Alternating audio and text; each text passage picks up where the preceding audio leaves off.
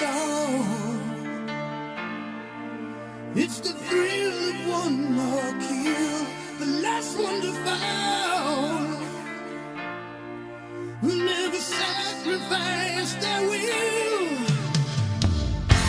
Don't ever look back on the world closing in. Be on the attack with your wings on the wind. All the things will begin.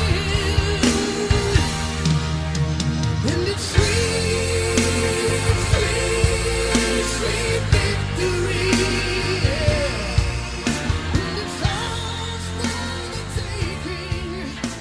It's ours for the Giants 20, Commanders 12. Welcome to Talking Giants, presented by SeatGeek. I'm your host, Bobby Skinner, here with my co-host, Justin Pennick. And we've got ourselves a victory podcast. It's been a while. It's been since the Texans game, since you got to hear the victory Monday music. But the Giants win a game that they absolutely had to win. They win their first primetime game with Daniel Jones as quarterback. And this is the first primetime game we've recorded in Talking Giants history that the Giants have won. Usually primetime games are the most miserable recording sessions we've ever had, especially late in the season. You know, I remember 2019 versus the Eagles was just like, I'm done. But now we are winning, and we are in prime position to make the playoffs, Justin. Yeah, man, love that P word. Hi, Bobby Skinner. Hi, producer Julian. Hi, Patreon chat. Hi, everyone who's listening to this. The New York Football Giants just won a December divisional Sunday night football game on the back of their defense, a pass rush, an 8.5 minute, 18 play, 98-yard drive, winning situational football, a little bit of luck, and like Bobby said, now the nerds say that there's a 90% chance that we're going to the playoffs. Good morning. Happy Victory Monday. We freaking did it, man. We deserve this. Let's talk about it, Bobby. We're going to do what we do. There's definitely some ugly things about this game, obviously. You know, they only scored 13 points on offense. The pass rush won the game on defense, but there's some defensive stuff we'll talk about that was really bad. But this was a game where, again, they were 7-5-1. Both these teams. This game essentially decides which one of these teams makes the playoffs. So the Giants win it. They pull out a way. You find a way to win. They are now 8-5-1. The Commanders are 7-6-1. But they're essentially 2 games up on the Commanders because they own the tiebreaker with them. And then they're a game and a half up on Seattle and Detroit, who are both 7-7. Now, they don't have tiebreakers with them, but it doesn't matter because unless they tie, those tiebreakers won't come into place, you know. And then the Commanders have the 49ers, Browns, Cowboys. The Lions, they've got a nice schedule, Panthers, Bears, and Packers. But the Seahawks have the Chiefs, Jets, and Rams, you know. And again, 2 of those 4 teams, including us, will make it. And I really think this, like you said, this win was, we said it on the pregame live stream, Justin, that for the Giants and Giants fans and us alike, that a win and a loss would have, there hadn't been a game in since the 2016 playoff game where the range of emotions between a win and a loss were so big. Yep. Because you win, we're sitting here talking playoffs, you lose, and it's like this team has totally tanked the last 6 games of the season. Yeah, even like the 2020 Week 17, we're still feeling very dirty if we somehow sneak into the playoffs at 6-10. So this win means everything, because the main difference between this and the 2020 Week 17 is that the Giants were just hoping the Eagles would pull it out and our destiny was in somebody else's hands, versus this is what we said all week. And, you know, even just after the tie against the Commanders too, we kind of knew that the Eagles game would be a dud, but after the tie with the Commanders game, we circled this game on our calendars and we said the Giants have an opportunity to take care of their destiny, and they control their destiny. They freaking did it, man. They won. I know there was luck. I know there's some bad stuff that happened. Darnay Holmes, don't care. I mean, the NFL is so, I mean, we saw it on Saturday. We saw it on Saturday with the Colts and the Vikings. The NFL is so, like, fugazi at times. And the difference between being 8-5-1 and, you know, 5-8-1, or having a losing record, if all of these one-possession games go the opposite way from the Giants' results so far this season, then yeah, maybe the Giants have a top 5 pick. That's the NFL. I don't want to hear that as like an excuse or a reason to not believe in the Giants. This is the NFL. The NFL is tight every single week. It's the best sport in the world. It's competitive football every single week. And if your team is good, your team should be in those competitive games. every single week. You're not going to be blowing everybody out every single week. Giants find a way to win. So we'll get into it in a second. We're going to talk about the pass rush. First, it's been a while. It's been since week 2, I think. Want to ask our listeners to do something for us. One, I saw our Spotify Wrap for Talking Giants, which I didn't know you could do. In fact, I was checking the Anchor app for something, and Anchor's owned by Spotify now, and they gave us our wrap. I didn't realize over 50% of our new listeners came from people sharing the podcast with friends. So, like, that's huge. And I was like, hey, this is a huge win. Share it with a buddy, one. And then two, the easiest thing, if you don't want to share it with a friend and risk your reputation, which I think you should do, but nonetheless, what you can do, that's the easiest thing in the world, is just leave us a 5-star rating and review. Like, by the time I'm done with this sentence, you can leave us a 5-star rating review on Apple Podcasts. That's the main thing. We tried to get to number 2 in the football charts earlier in the year. I think we got to what, 5? Yeah, we came close. Subscribe, unsubscribe, resubscribe. Do that a bunch of times. I want to get to number 2. Leave a 5-star rating. I want to get us to 2. I want to pass. I want to pass Talking Yanks. I want to pass our bosses, John Boy and Jake, and they have like 2.4K, and we're approaching 2.1K. So let's pass our bosses, even though they don't really care about it, but we do. I care about it, and I care about the listeners. But let's get into this game, Justin. The pass rush won this game. The pass rush had 3 sacks, 8 QB hits, and 2 forced fumbles. The fumbles created 7 points with the Kayvon Thibodeaux touchdown, and they took away 3 points at the end of the game, which absolutely mattered. Kayvon said, they asked him if he liked primetime, and he said, primetime likes me. Well, that's been true. That Dallas game was his best game on film. This game, 12 tackles, 1 sack, 3 tackles for a loss, a QB hit, and a huge touchdown. Kayvon went off this game, and he was all over the field. There was plays where he was chasing it down from the backside of the play, and was there really only good run defense they had at all in the game? And then again, that sack down there when it matters, being able to strip the ball away, unlike he did 2 weeks ago, pick it up and score a touchdown. We are seeing the fruits of drafting a pass rusher 5th overall. Yeah, Kayvon, just unreal game. This is why you draft the guy in the top 5 of the NFL draft, like Bobby said. That was shades of like Osi Umenyiora, stripping that ball and not only stripping it, but just getting in the end zone. That's so huge when you have an offense that you're not sure if you give your offense back. If you give your offense the ball in that situation, you're not even sure if they can even get 7 points out of it. But man, just recovering that in the end zone was super, super awesome. And we even we saw shades of Osi Umenyiora with the strip right there. Also I love it was like power to speed that he did too, where it looked like he initially was going to do a bull rush, got his hands on him, got him off balance, and then just swiped those hands away and able to work the speed around the outside and finishing. How many times have we said throughout the season, Bobby, we think Kayvon's just kind of working a little too much power. He's just trying to bull rush a little too much, but we haven't seen the speed. Boom, we've seen the speed the last couple weeks, and that's been awesome, but he's still working power at the same time too. So that's super, super awesome. I said coming into this game, Bobby, I kind of just had this thought, like this morning and this afternoon, going through the Sunday Night Football vibes and reliving some of the best moments that the Giants have had in Sunday Night Football, because I love Sunday Night Football. And I'm sitting there thinking, man, we gotta get some of that 2007 Eagles where we sacked Donovan McNabb a shit ton of times. OC had 6 sacks in that game. We got to get the 2010 Bears where the Giants had 9 sacks in the first half.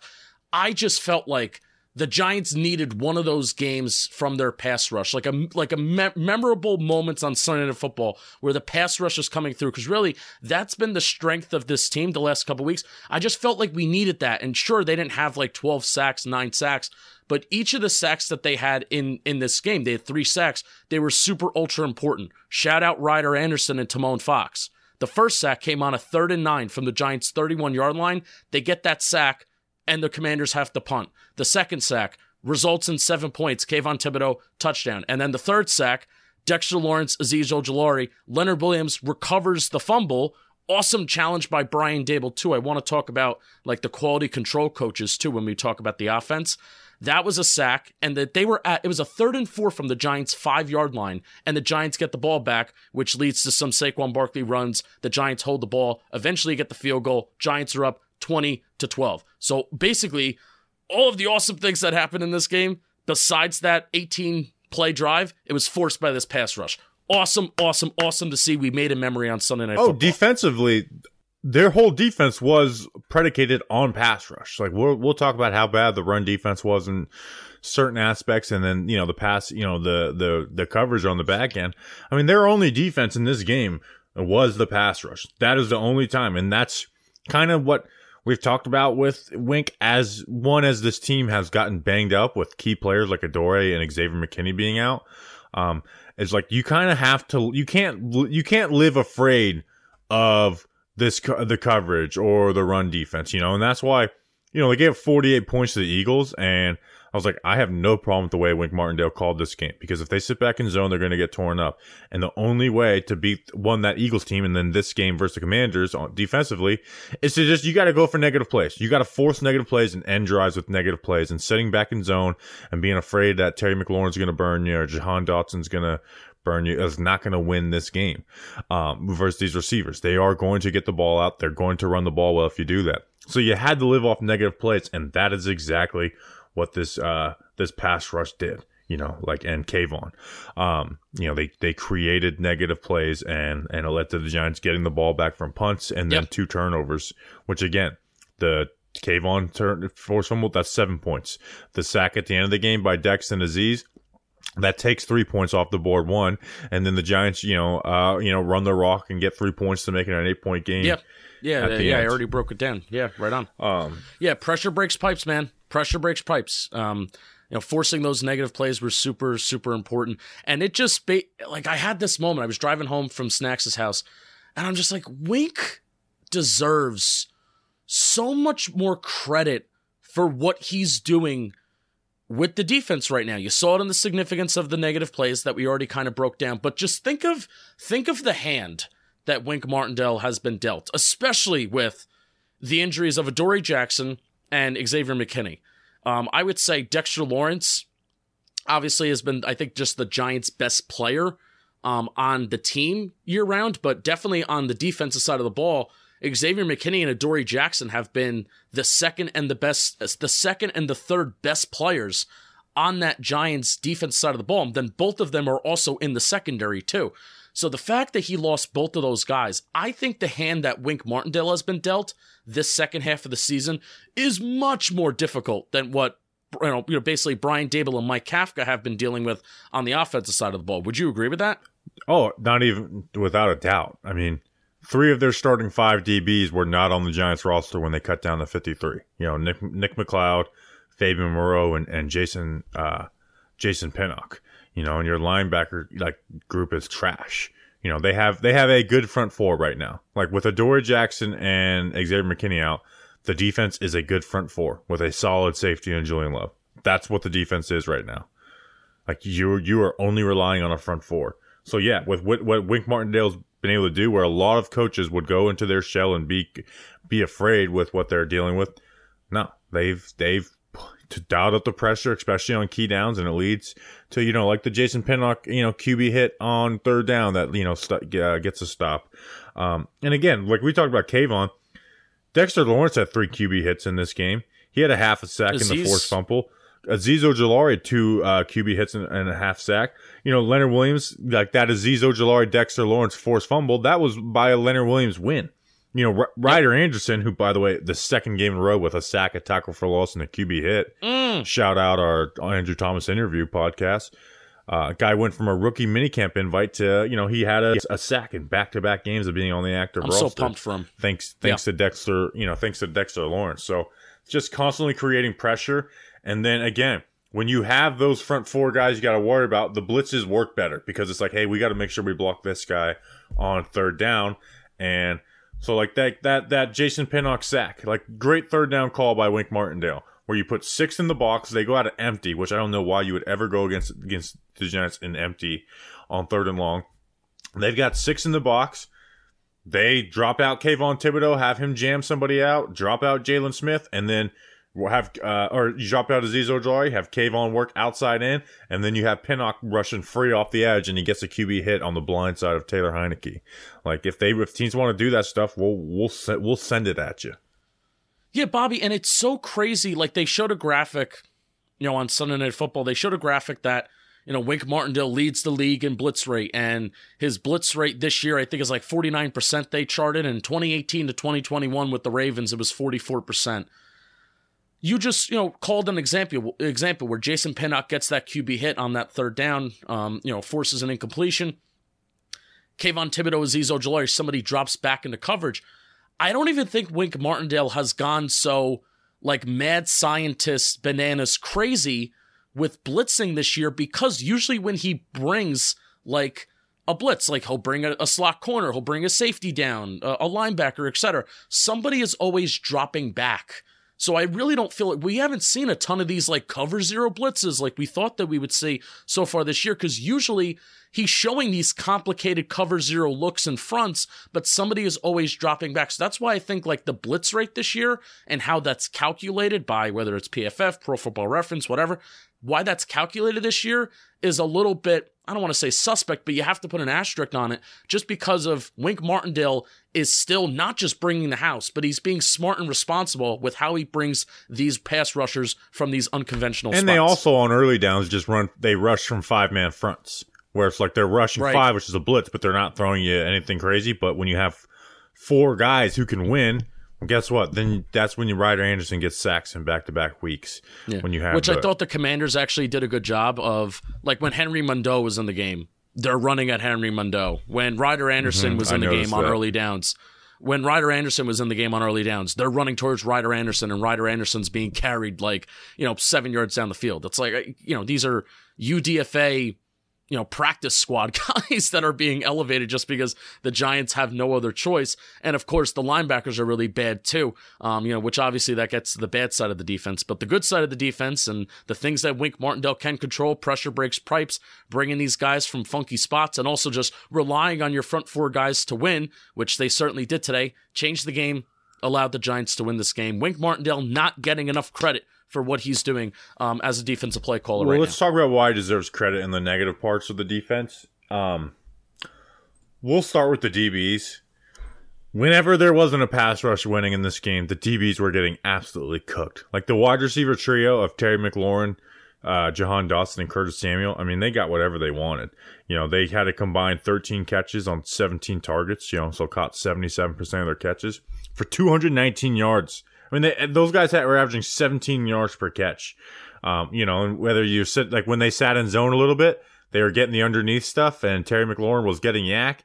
And then you get back in man, and then, Jahan Dotson's beating Nick McLeod on a post route. Jahan Dotson's getting over the top on, and Jahan Dotson's a good player. He's got good ball skills for a guy who's kind of more of a slot receiver in the NFL, but has that over Pinnock. I mean, every single DB got attacked and kind of got exposed at points. Whether it was Darnay at times, and Darnay could have got called for a DPI at the end. Nick McLeod, the touchdown. Nick McLeod also had a dropped interception. Pinnock had a good play on a 3rd and 7, but he did give up that Jahan Dotson play at the end of the game, which was, pretty brutal. I thought Pinnock had obviously that big explosive play is brutal. That's the biggest, most explosive passing play of the Commanders' day, and that completely changes that game. But I thought Jason Pinnock had a really solid game. Like, there were times where I think, he made some nice tackles, showing speed and acceleration, and, certain things that we saw him as a deep safety, saw him struggle a little bit these last couple weeks, and, it's hard to blame him. I mean, that's supposed to be Xavier McKinney's role. So I thought Pinnock had probably his best game as a Giant so far this year. Obviously, it leaves a sour taste in your mouth when you allow that, deep explosive passing play. But Bobby, I got to a point where Terry McLaurin really got going, that lone touchdown drive that the Commanders had. Terry McLaurin really got going, and then the Dotson explosive play where Pinnock allows the catch. I was really, really worried. I had this thought in my head. I said, are we really going to end this game and say again that if Adoree Jackson and Xavier McKinney are here, that we win this game? Because correct me if I'm wrong, Adoree Jackson on Terry McLaurin and Xavier McKinney would be that deep safety that Jason Pinnock was playing. Yeah, absolutely. We need those guys back. But we got a W. But these next 3 games, to make sure we don't blow this, we need those guys back. Yeah, I don't think X is coming back. I do think I hope Adoree should be. I'm, Xavier McKinney, there's no real timetable on. I'm praying Adoree Jackson, even if we lose that game next week against the Vikings. I mean, just Justin Jefferson versus Fabian Moreau. Like, let's not do that, please. Yeah, I mean, we have to have Adoree down the stretch. You know, he's definitely a lot more valuable than McKinney to me. Other negatives with the defense, the run defense. Jalen Smith. When they handed the ball off to not Curtis Samuel, which, by the way, Kayvon, just some great stuff versus Curtis Samuel. You know, he had 3 tackles for a loss. When they just hand the ball off to Robinson or Gibson, 17 carries, 110 yards, 6.5 yards per carry. Now, when you have a lead and a two score lead, it doesn't allow them to just run the rock like they did in the last game. Yep. So that helped. Yep. But Jalen Smith is you know me, I do my best to not over exaggerate. I think he's the worst Mike linebacker we've had since we started talking Giants. He is so bad. He's slow to get to the play. Worse than Alec Ogletree, huh? Yes. Oh, absolutely. Absolutely. He gets totally bullied. He does not get downhill. He's out of place, and he's literally falling down in coverage. Like he's just lost in coverage. He is. I just never seen one of our linebackers get bullied. You know, and Micah McFadden has some issues, but at least Micah McFadden will play aggressive and get downhill. He can shed some blocks. Jalen Smith does nothing from the Mike linebacker position. Like, it's so bad. And I know that Tay Crowder's in the doghouse, healthy scratch, but you punished him. I think it's time to just play him. And again, Tay Crowder is not good, but he is better. He is a lot better than what they have in Jalen Smith. And the rushing totals have shown that. If you look at a before and after stat, Jalen Smith is a huge liability.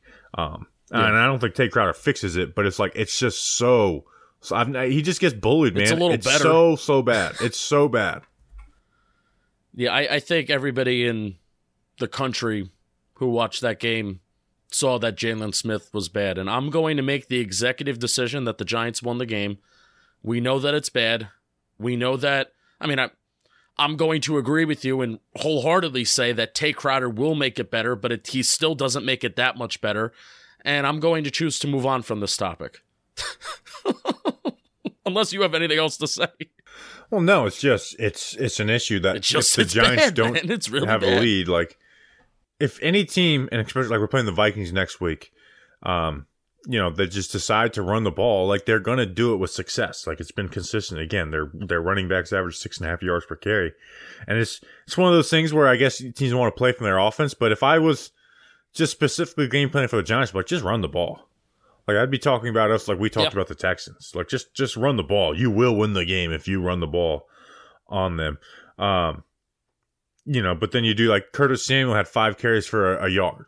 They get cute with it, and then the pass rush.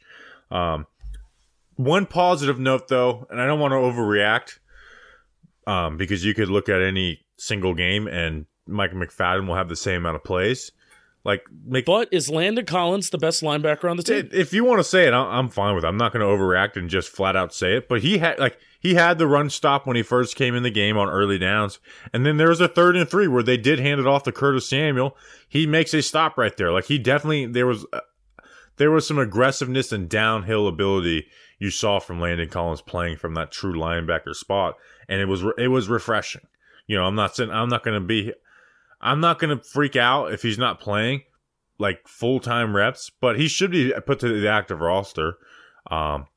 Especially if they only have 3 active linebackers on the team. One was a healthy scratch and Tay Crowder.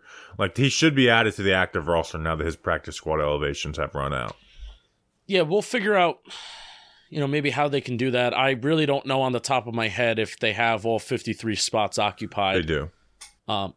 Yeah, so they would have to make some sort of move, do something to get that spot open. So I don't know, but I agree with you. Where if there's, dude, do they no, you can't cut Tay Crowder, but put Shane Lemieux on IR.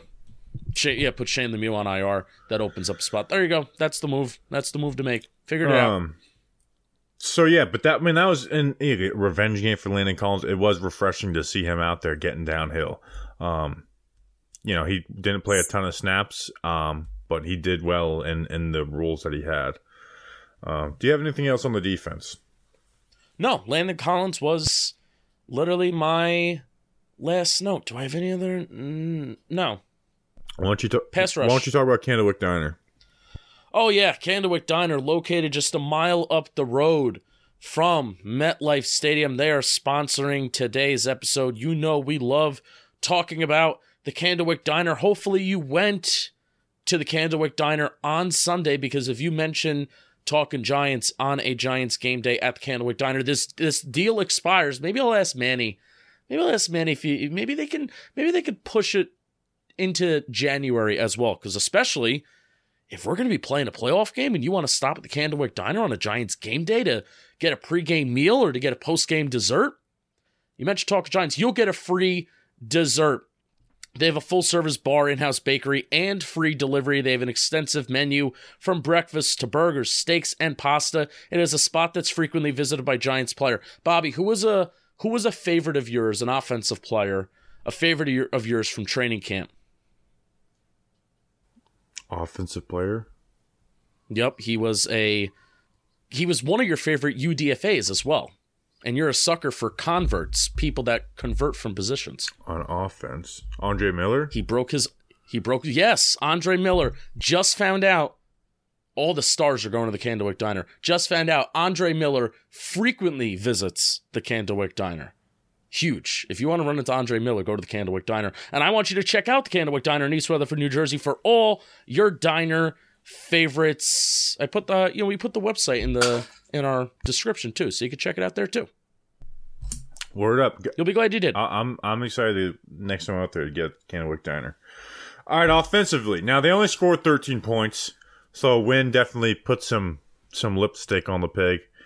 I thought there were some good offensive adjustments for this game compared to, first down passing. We'll talk about, I charted success rate, running and passing on first down. Now with that, there came some conservative play with it. Can I tell you a stat? That Daniel Jones didn't have any throws over 15 yards. Not just that, because you could still maybe push the envelope in terms of throwing towards the chains a little bit, but not throw it over 15 yards. Jones averaged, on all of his attempts, minus 5.2 average yards to the sticks on his attempts today. That is super, super ultra conservative. And his average depth of target was 3.7 yards. I don't know if I've ever seen a number that low. So the parts I like about that is that they knew running the ball on early downs, and again, the Giants have not been a good handoff team, was not going to work. It just flat out was not going to work against this front.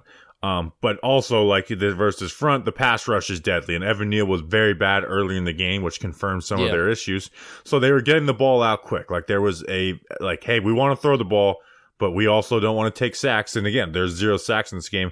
We want to get the ball out quick, which there's positives and negatives to that, though. Yeah, and we've been asking for them to start utilizing the quick intermediate passing game a little bit more often, and especially on early downs. And what I thought some of those early down passes did, I thought those outs to Darius Slayton, take that for example, that kind of stuff is an extension of the running game. If the running game isn't there for you, one of the most important things on first down, no shit Sherlock Justin moment, one of the most important things on early downs is to be efficient and to either avoid third down altogether or to set yourself in a positive situation on third down, which, the Giants on third down, they were kind of pitiful today.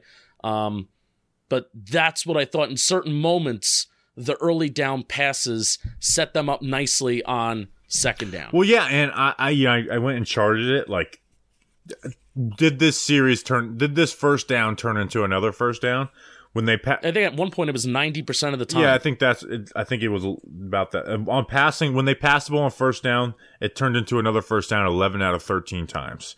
For 72 yards, awesome. Not a ton of yards. And then when they were rushing, it turned into a first down 7 out of 12 times. But the final drive was 4 of those 7, they're rushing on first down with 12 carries for 60 yards. The first 5, the final drive was 5 carries for 45 yards rushing, and that includes, I think, a Breida run. And then 7 for 15 before that. So this game offensively is kind of a game of like they had one really good drive, which for Daniel Jones and Saquon Barkley. But even though Saquon didn't have a ton of yards early in the game, rushing wise, like he was running hard, and that ended up leading to, guess what? Breaking some big runs towards the end of the game. But Daniel Jones, their only touchdown drive, he went 10 for 12, 91 yards, converted a 3rd and 9, 4th and 9. I mean, that was a gutsy drive. And again, a 3rd and 9 and a 4th and 9. Like we talked about Richie James putting up empty yards. Those were not empty yards on that drive. Like there were some big boy tough throws with bad protection that he hung in there and made those throws. And in that 18-play drive, Bobby, there was a false start penalty and there was a -5 Saquon Barkley run, which I believe that was one of the only negative rushing plays of the day, where John Feliciano just got absolutely embarrassed and blown up. There were 2 negative plays of -5 yards on that drive. And Brian Daboll was talking about this at the end too. And I mean, if you're a listener of this show, especially if you've been listening for like the past 2 or 3 years, you know how often I talk about explosive plays. You know how often I talk about, it is so difficult to run so many plays in a given drive where, most of the time, if you see 10, 11, 12 play drives, you're going to see those drives like eventually stall and end up in field goals versus touchdowns because somebody's going to commit a holding penalty, somebody's going to drop a ball, especially when you have the deficiency that the Giants offense has. That 18-play, 98-yard drive that took up like 8 minutes and 35 fucking seconds, that was an unreal drive. And this is where I also think, like, this is one of, like, I think 2 or 3 situations this game where I felt like finally, since the Brian Daboll 2-point conversion week 1, where I thought those data innovation people and all those coaches that are in the booth for Brian Daboll, that I thought that was an advantage. And Brian Daboll said in his post-game presser that going for it on that 4th and 9, which I'll tell you what, I don't know if I agree with that. I don't know if I agreed with that, but I mean, obviously worked and it ended up at 7 points for the Giants, which that's key too. When you get a 4th down conversion like that, you don't want it to eventually end up in 3 points. If you convert a huge gutsy 4th down like that, you want eventually to lead to 7 points. But this was a game for one of the first times this year since the Tennessee game where I felt all those football data innovation people, all these Ivy League people that Brian Daboll just mentioned that he talks with every single week, and they manage the timeouts, clock management. I thought it was awesome, and I actually thought that was like a full-on advantage for the Giants today. And man, you saw it on that 4th and 9 going for it there instead of kicking the field goal, and they finished it, and they got 7 points, which was super awesome. Yeah, I wonder how much of that was gut versus I know he gave credit for the analytic guys, but there's a 4th and 8 with 10 minutes left in the game at the Washington 42, so it's essentially the exact same situation where like that was like a ballsy go for it on 4th. That was like is the win this bad like 4th down call, and then obviously at the time I thought it was the weather, but then Brian Daboll said after the game that he said they discussed that on Wednesday. That was a situation that I don't know how you discuss that situation, but they're paid to be very good at their jobs, and I'm sitting behind a microphone. Yeah, Dave's kind of his. I don't think we'll ever get a true answer about a 4th down if he's just like, hey, I felt that it was important that we get a touchdown on this drive. But he said that they discussed it on Wednesday. He says that for every single time he's asked about 4th down decisions. Like this, that's something we discuss throughout the week. Which again, they do discuss throughout the week, but I'm not convinced that any coach, let alone Brian Daboll, is just, all right, what do you guys say? All right, go for it. All right, sounds good. Like they talk about that stuff, but yeah, how much did they discuss going for it on 4th and 9?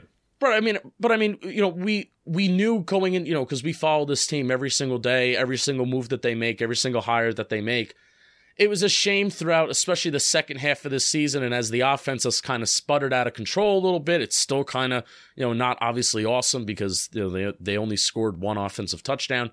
But, I felt the coaching advantage that I thought that we had during the first half of the season and the aggression, those are just things that we haven't seen, and that's been missing. And I felt that element of the game, that also was an awesome challenge too on that fumble. Because at the time, I'm thinking Brian Daboll throws that challenge flag when Taylor Heineke fumbles the ball, Leonard Williams recovers it. I'm thinking like in real time, I'm thinking that is not a fumble. We're just going to lose a timeout. And that was an awesome challenge. They got that in quick. And also the way that they managed the timeouts towards the end of the game too. If the Commanders scored, they would have had like 1 or 2 timeouts left and still be able to possibly kick a field goal there in a 2-minute situation. So I thought kind of everything was managed perfectly, and obviously you win the game and you say that it's managed perfectly, but that's just how this business works. I almost wonder if his 4th down call was like in response to Ron Rivera, because remember Ron Rivera punted early in the game. Richie James has the big punt return, which it would have been like a 50-yard field goal. Richie James returns it, ends up being like a net 4-yard punt, Yeah. In their own. I wonder if it's almost like in response to that. Let's talk about the reasons why that they didn't throw the ball over 15 yards. Now, this is something we won't know for sure until I get to watch the All-22 film. But the benefit of Sunday Night Football is they do show a good amount of replays.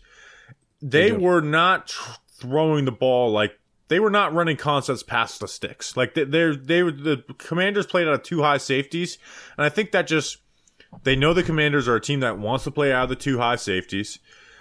They knew their offensive line issues, and they just kind of shied away from it, which, to me, I understand that, like, work the quick game. But especially the Commanders, we've seen it, like, over the past, since Jack Del Rio has been their defensive coordinator and Ron Rivera has been there. Like, their safeties take chances, and it just leaves guys wide open downfield. And, again, maybe we'll go back and watch it on film. There will be some stuff there. But almost every single time they showed a replay and where you could see the routes developing down the field, there was never like a concepts down the field. The only one where you could say maybe was that 3rd down where DJ threw it to Saquon and it almost got intercepted. Hodgins had a one-on-one. He didn't beat him, but he had a one-on-one. Like you could say maybe pull the trigger on that.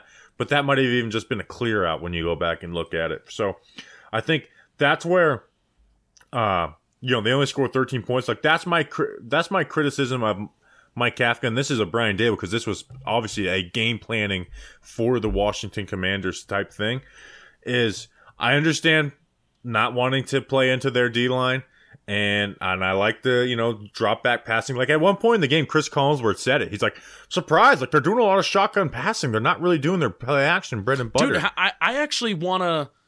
It's a shame that, Sharp Football Stats doesn't track the personal grouping frequency anymore, but they ran out of empty. The most that they have ran all season long.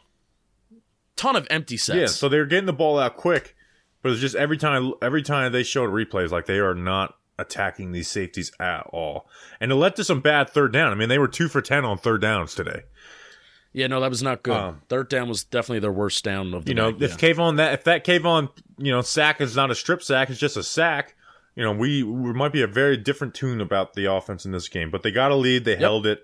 And part of that was Saquon Barkley. Again, on that last drive, he had 5 carries for 45 yards, 3 plays over 10 yards. I mean, just bang, bang, bang, like would pass the 50. 3 plays in a row. Yeah, 3 plays in a row, which I think is as many as he's had over the last month. That last drive, Justin, 45 rushing yards. That's more rushing yards than he's had in 3 of his last 4 games. 3 of his last 4 games.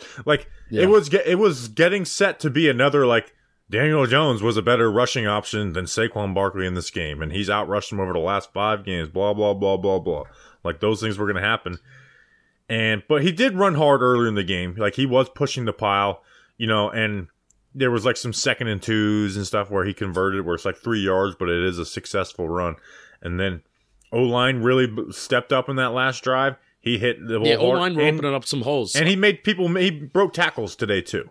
Whether it was in the hole or on a swing pass where he just totally broke down John Bostic. And that was a huge play. Was that during the 18-play drive that he did that? I believe so, yes. Yeah. So, Saquon Barkley making dudes miss and breaking tackles. This is, things that we have talked about over the last few weeks being a little frustrated with Saquon Barkley, not being able to break tackles and then not getting the nitty-gritty tough yards that he did get towards the first half of the season. I don't want to say that, he really looks like the first half of Saquon Barkley, because I'm not going to go that far. No, but he did. It was just, he made people miss today. It was an awesome sign. He ran hard, and he wasn't hesitant, which is we had not seen that Saquon Barkley in a while. Again, he didn't look like some absolute superstar out there, but he did do his job, and he did it well. And Ben Bredeson, I think, was the guard that was out there for that, like one of the final offensive drives where they had those 3 plays of 10 plus rushing yard plays on consecutively. And there were some plays that Ben Bredeson and Andrew Thomas were moving up to the secondary level, opening up some holes. So I'm excited for you to break that down in the O-line report. I'm sure those plays are going to be lined up for you. Yeah, I'm excited to get back to Ben Bredeson, see Ben Bredeson and see what he was able to. And it is Nick Gates for center. Ben Bredeson at left guard. No excuse. Ben Bredeson's back. You wanted to ease him back in. Fine. He's back. Put Nick Gates at center. Other offensive notes did you have? Neal was really worrisome the first half. He did settle in a little bit, but I mean, there's just games where Evan Neal's just a bad pass blocker. Not like he's just a bad pass blocker. Which 3 games left in the season. Let's make these 3 strong ones, or at least 4, because we're going to the playoffs. You're damn right about that. I mean, Montez Sweat is not an easy matchup, but still, I mean, that was, though there were some bad plays. But I mean, the one positive though, Daniel Jones didn't take any sacks, which is, that's credit to Daniel Jones too. There were a few times where he got that ball out. Didn't really result in completions on some throws, but he got that ball out in enough time, and he also didn't fumble. Which is really helpful too. So no sacks tonight for the Commanders. I think they had 4 sacks during the first matchup, and there were some disaster plays from specifically Evan Neal. I think Glowinski had a disaster play in there where he just allowed somebody to kick his ass right away. But there were times where Daniel Jones was able to sit in that pocket, and really just wait for something to develop. So I thought this offensive line played overall, besides some disaster plays, specifically on the right side, I thought this offensive line had a really, really solid game. Yeah, they did. There was, like you said, there wasn't a ton of initial losses besides Evan Neal. Thomas had a nice, shutout game. I think this was probably a 0 sack, 0 hit, 0 pressure game for him. Chase Young still doesn't want to play him. And my computer crashed. I was literally screenshotting a picture of Chase Young. Like, looks like Andrew Thomas's family came out for the game today. Yeah. So again, I want to see development out of Neal, just because, hey, I want to see my rookie tackle play well.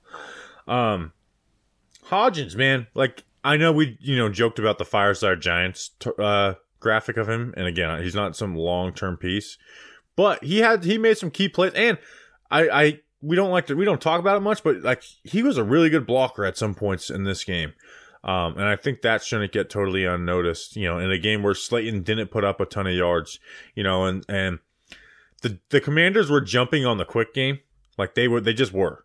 We saw that the first drive of the game where they threw those 2 hitches they ran their version of stick, which is different than Jason Garrett's.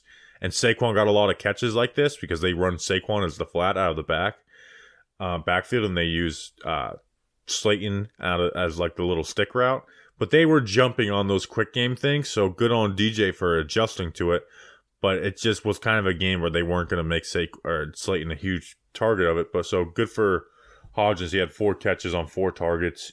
He had that big play that got them down in the goal-to-go situation on their one sole touchdown drive. Yeah. Also, Bellinger Bellinger was caught 1 pass on 4 targets. That's more. He had only had 2 targets this year where he didn't catch the ball coming into this game. It's also tough because Daniel Bellinger just hasn't been targeted. I'm not even going to say near or at the sticks. He just hasn't been targeted on anything that isn't like a flat route or a check down. DJ missed him a little bit on that 3rd down. Missed him a little bit, but dude, you're it, NFL tight end. You got 2 hands on it. You got to catch the ball. Daniel Jones, he did put a little bit of a zip on it. I feel like that was the same play, same route that he ran as to when he got his eye poked out against the Jags, as Bobby Skinner has a sneezing fit. Unfortunately, he muted himself. Yeah, so I feel Daniel Bellinger catching that ball was a very similar route that he ran as to when he got his eye poked out in Jacksonville. So do you agree with that? I don't remember. You don't remember, tough. But he doesn't get those opportunities to catch a ball down the field like that. So, anything else on the offense? We talked about Saquon, good recovery. What did you think of DJ's game? I mean, obviously the scoring drive was like, that was a great drive.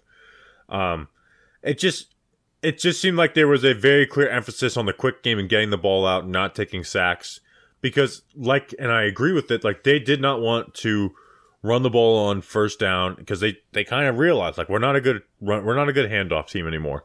So I thought he played well. Drive sputtered out, but again, on those third downs is when they mostly show the replays, and it's like there's just nothing to throw to at the sticks. You know, and that's where if you look at this game, like how did DJ play efficiently, but they didn't, you know, they only scored 13 points.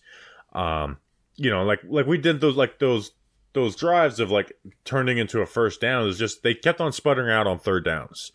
You know, and that's where I thought I think third downs is like where if you were going to take some chances, you should have. So the All-22 will tell a better story because it could be like, hey, he missed 3 wide open things. But there was the only play where I was like, oh, that's a bad Daniel Jones play, was where he almost got picked on that throw to Saquon. Right. Now the anti-Daniel Jones people will say, Justin, you're really reaching, bro. And then the pro-Daniel Jones people will say, yes, I agree with this. I thought this easily could have been a game. And Daniel Jones has done this in some primetime situations. Like I think back to like both Bucs games that he's played on Monday Night Football. This could have easily been a game. And the game could have come down to Daniel Jones making one of those, what the fuck are you doing, bro, type of throws, type of decisions, holding onto the ball, fumbling the ball in the pocket. Thank God he got his elbow down on that rushing attempt. We almost had a flashback to 2 weeks ago when the fumble kind of costed us, that game a little bit. But Daniel Jones just not making mistakes. And also, a lot of people like to talk about, the Giants, when they rush for over 30, the Giants radio people were doing this. The Giants running for over 30 yards. They're 8-0-1. When they run for over 30 rushing attempts, how they're 8-0-1. And usually when the Giants throw for over 30 attempts, they'll bring up the stats that the Giants are 0 for whatever. Daniel Jones had over 30 pass attempts today, and the Giants won the game. So it's not impossible to throw the ball a lot and also win the game, Bobby. It's not impossible. They did only score 13 points, though, so I don't think there's things that obviously have to be fixed about this passing game, a lot some of those things can't be fixed until the offseason. But yeah, it just sucks that there's just no element of explosivity. That's really just the main thing that they're missing, because they're running a lot of plays. You had over 30 rushing attempts, and you had over 30 passing attempts for Daniel Jones. They're running a lot of plays. They ran 18 plays on that, the scoring drive. They ran, I think, 9 or 10 plays on that, one of the final drives of the game where Saquon had the 3 consecutive 10-plus rushing yard plays. There's just no opportunity on this offense besides Darius Slayton just catching a ball 15, 20-plus yards down the field on a streak. There's just no opportunity to be explosive, and that is what this offense is missing. You can run a lot of those plays, and it's cool and fine and dandy to sustain those drives, but if you're not going to get anything that's going to flip the script, it's tough to score a lot of points. Yeah, but I think those opportunities are there. I think they coach a little scared of sacks. Yeah, absolutely. Absolutely. I somewhat understand, but I don't know. They pulled out a win, though. Act more excited, though. I'm glad Thomas McGahee is really respected, because our special teams suck. Like, they are consistently putting us in bad situations, our special teams. Like, we're trying to close the game out, and there's Graham Gano getting freaking pushed off the turf and just putting them in great position. Like, anyways, that should be a situation, by the way, where it's less than 2 minutes to go. Washington gets the ball back. That should be a situation where you should feel confident in your special teams to make a stop, because you want the kick, you want the returner to return the ball so time can tick off the clock. But you don't want them returning it back to the 50-yard line. Yeah. Special teams has to make a play there. And then Dotson has a huge play, and then it's like, all right. Darnay Holmes will get blamed for that one. That was more good scheme, but Darnay Holmes, all of our DBs are struggling. every single cornerback on this team is struggling. And Cordell Flott, it's like, even if he was good in coverage, Cordell Flott gets bullied in the run game, like flat out bullied. You know, that's where it's like the weight issue, like, is actually a real thing in the NFL. So that's an episode. Unless you have anything else. Yeah, Julian, you've been with us for 49 minutes and you haven't said one word. How are you? I'm pretty good. I'm a big France guy, so I had the World Cup this morning, day. And I still haven't got over that, and I probably won't for 4 years. Honestly. 4 years. That was one of the better World Cups. Like, the only other World Cup I'll remember more than that is the Italy-France Zinedine Zidane one, and that was mostly just because Zinedine Zidane headbutted a dude. That is the same with me outside of the last World Cup, just because I remember France winning. That was awesome. But yeah, when I think of it as a kid watching the World Cup, I remember watching Zidane headbutt that guy because he made fun of his mom or whatever. And I was in France, like, watching with my whole French family, and I only like recently in the past couple of years figured out that we lost that game, because to me that memory was just nothing but happiness. I just remember this man headbutting a dude. But yeah, today was definitely the craziest soccer game ever. I mean, they were up 2-0 and came back. I have a lot of friends who are Guatemalan, and they just like Argentina is their team, which is like, and it's like, well, I understand Guatemala is like suspended from FIFA, but it's like, you're not from Argentina, but they like root for Argentina like it's diehard. I literally on Snapchat, anytime one team would score a goal, I'd change my Snapchat outfit and be like, "That's it, we got it." And so now Argentina will be my Snapchat outfit for their jersey for the next 4 years. The next you commit to it for 4 years. Yeah, it changed from Uruguay was mine last time. I think Uruguay beat Argentina in the last World Cup, and I did it just to piss off my Guatemalan friends. Oh man! And I just never changed it. I'll tell you what though, Julian, that Mbappe kid is like, he literally carried the team like on his back. Yeah, I mean he's unreal. It sucks that nobody will remember his performance today. They'll just remember Messi winning. But I mean, he had a hat trick. What could have been a hat trick at 23 to win back-to-back World Cups and knock the GOAT out, but it didn't come out to that. And I mean, he's won a World Cup. He had a hat trick in his second at 23 years old. Like, no, don't take these things for granted because you're not guaranteed to get back to them. But it's like he's gonna have a hell of a career. Yeah, and that's talking soccer. Yeah, that's talking soccer for you. But, Julian. and Justin, by the way, being like, the announcer said something about smoking cigarettes, and it's like, one, Smoking Woody was proud. Two, that's Landon Donovan, dude. That's like the best U.S. soccer player ever. Well, I love that, announcer. By the way. I've vouched that the next time the Giants win a Super Bowl, I'm smoking a cig. Like I've vowed to do that, and I cannot wait. Hopefully it happens this year. Julian, you coming to our playoff event, bud? Hell yeah, I want to go to the playoffs. You're gonna come to our playoff event? Yeah, I want to go to. All right, you're in. Candlewick, Bearburg. Nope, that's not where we're gonna have it. I don't want to fully cement where we're having it yet. But just be prepared. Well, we don't even know if we're fully having it yet. We're just kind of thinking we're have it. We're having it. We're having a playoff event. I mean, I will host people in my apartment.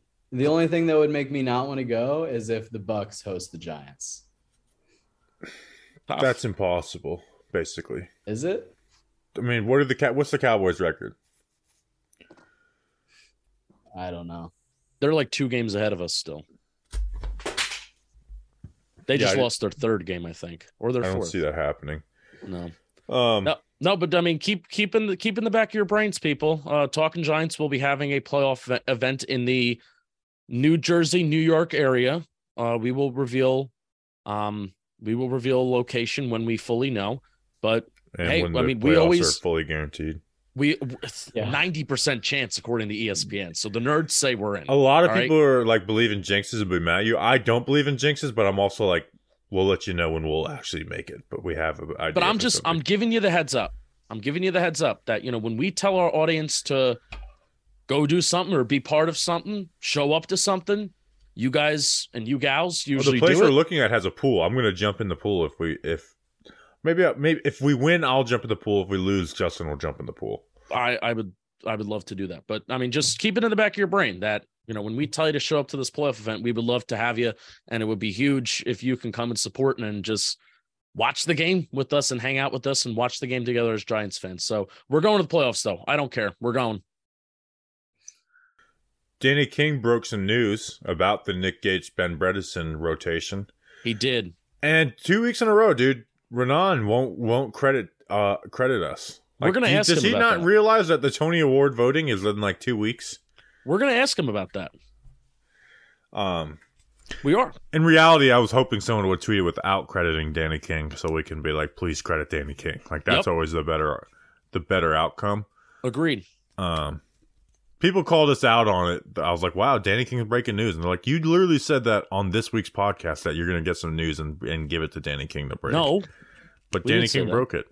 We didn't say that. But that's how the news breaking game works. So Danny King got his first scoop. Very proud of young Daniel. We'll give Julian the next one. No, we're not giving Julian any scoops. Tough for Julian. You know I wouldn't post it. Tough. It just wouldn't make any sense. Maybe we'll just give it to some like random person, like snacks.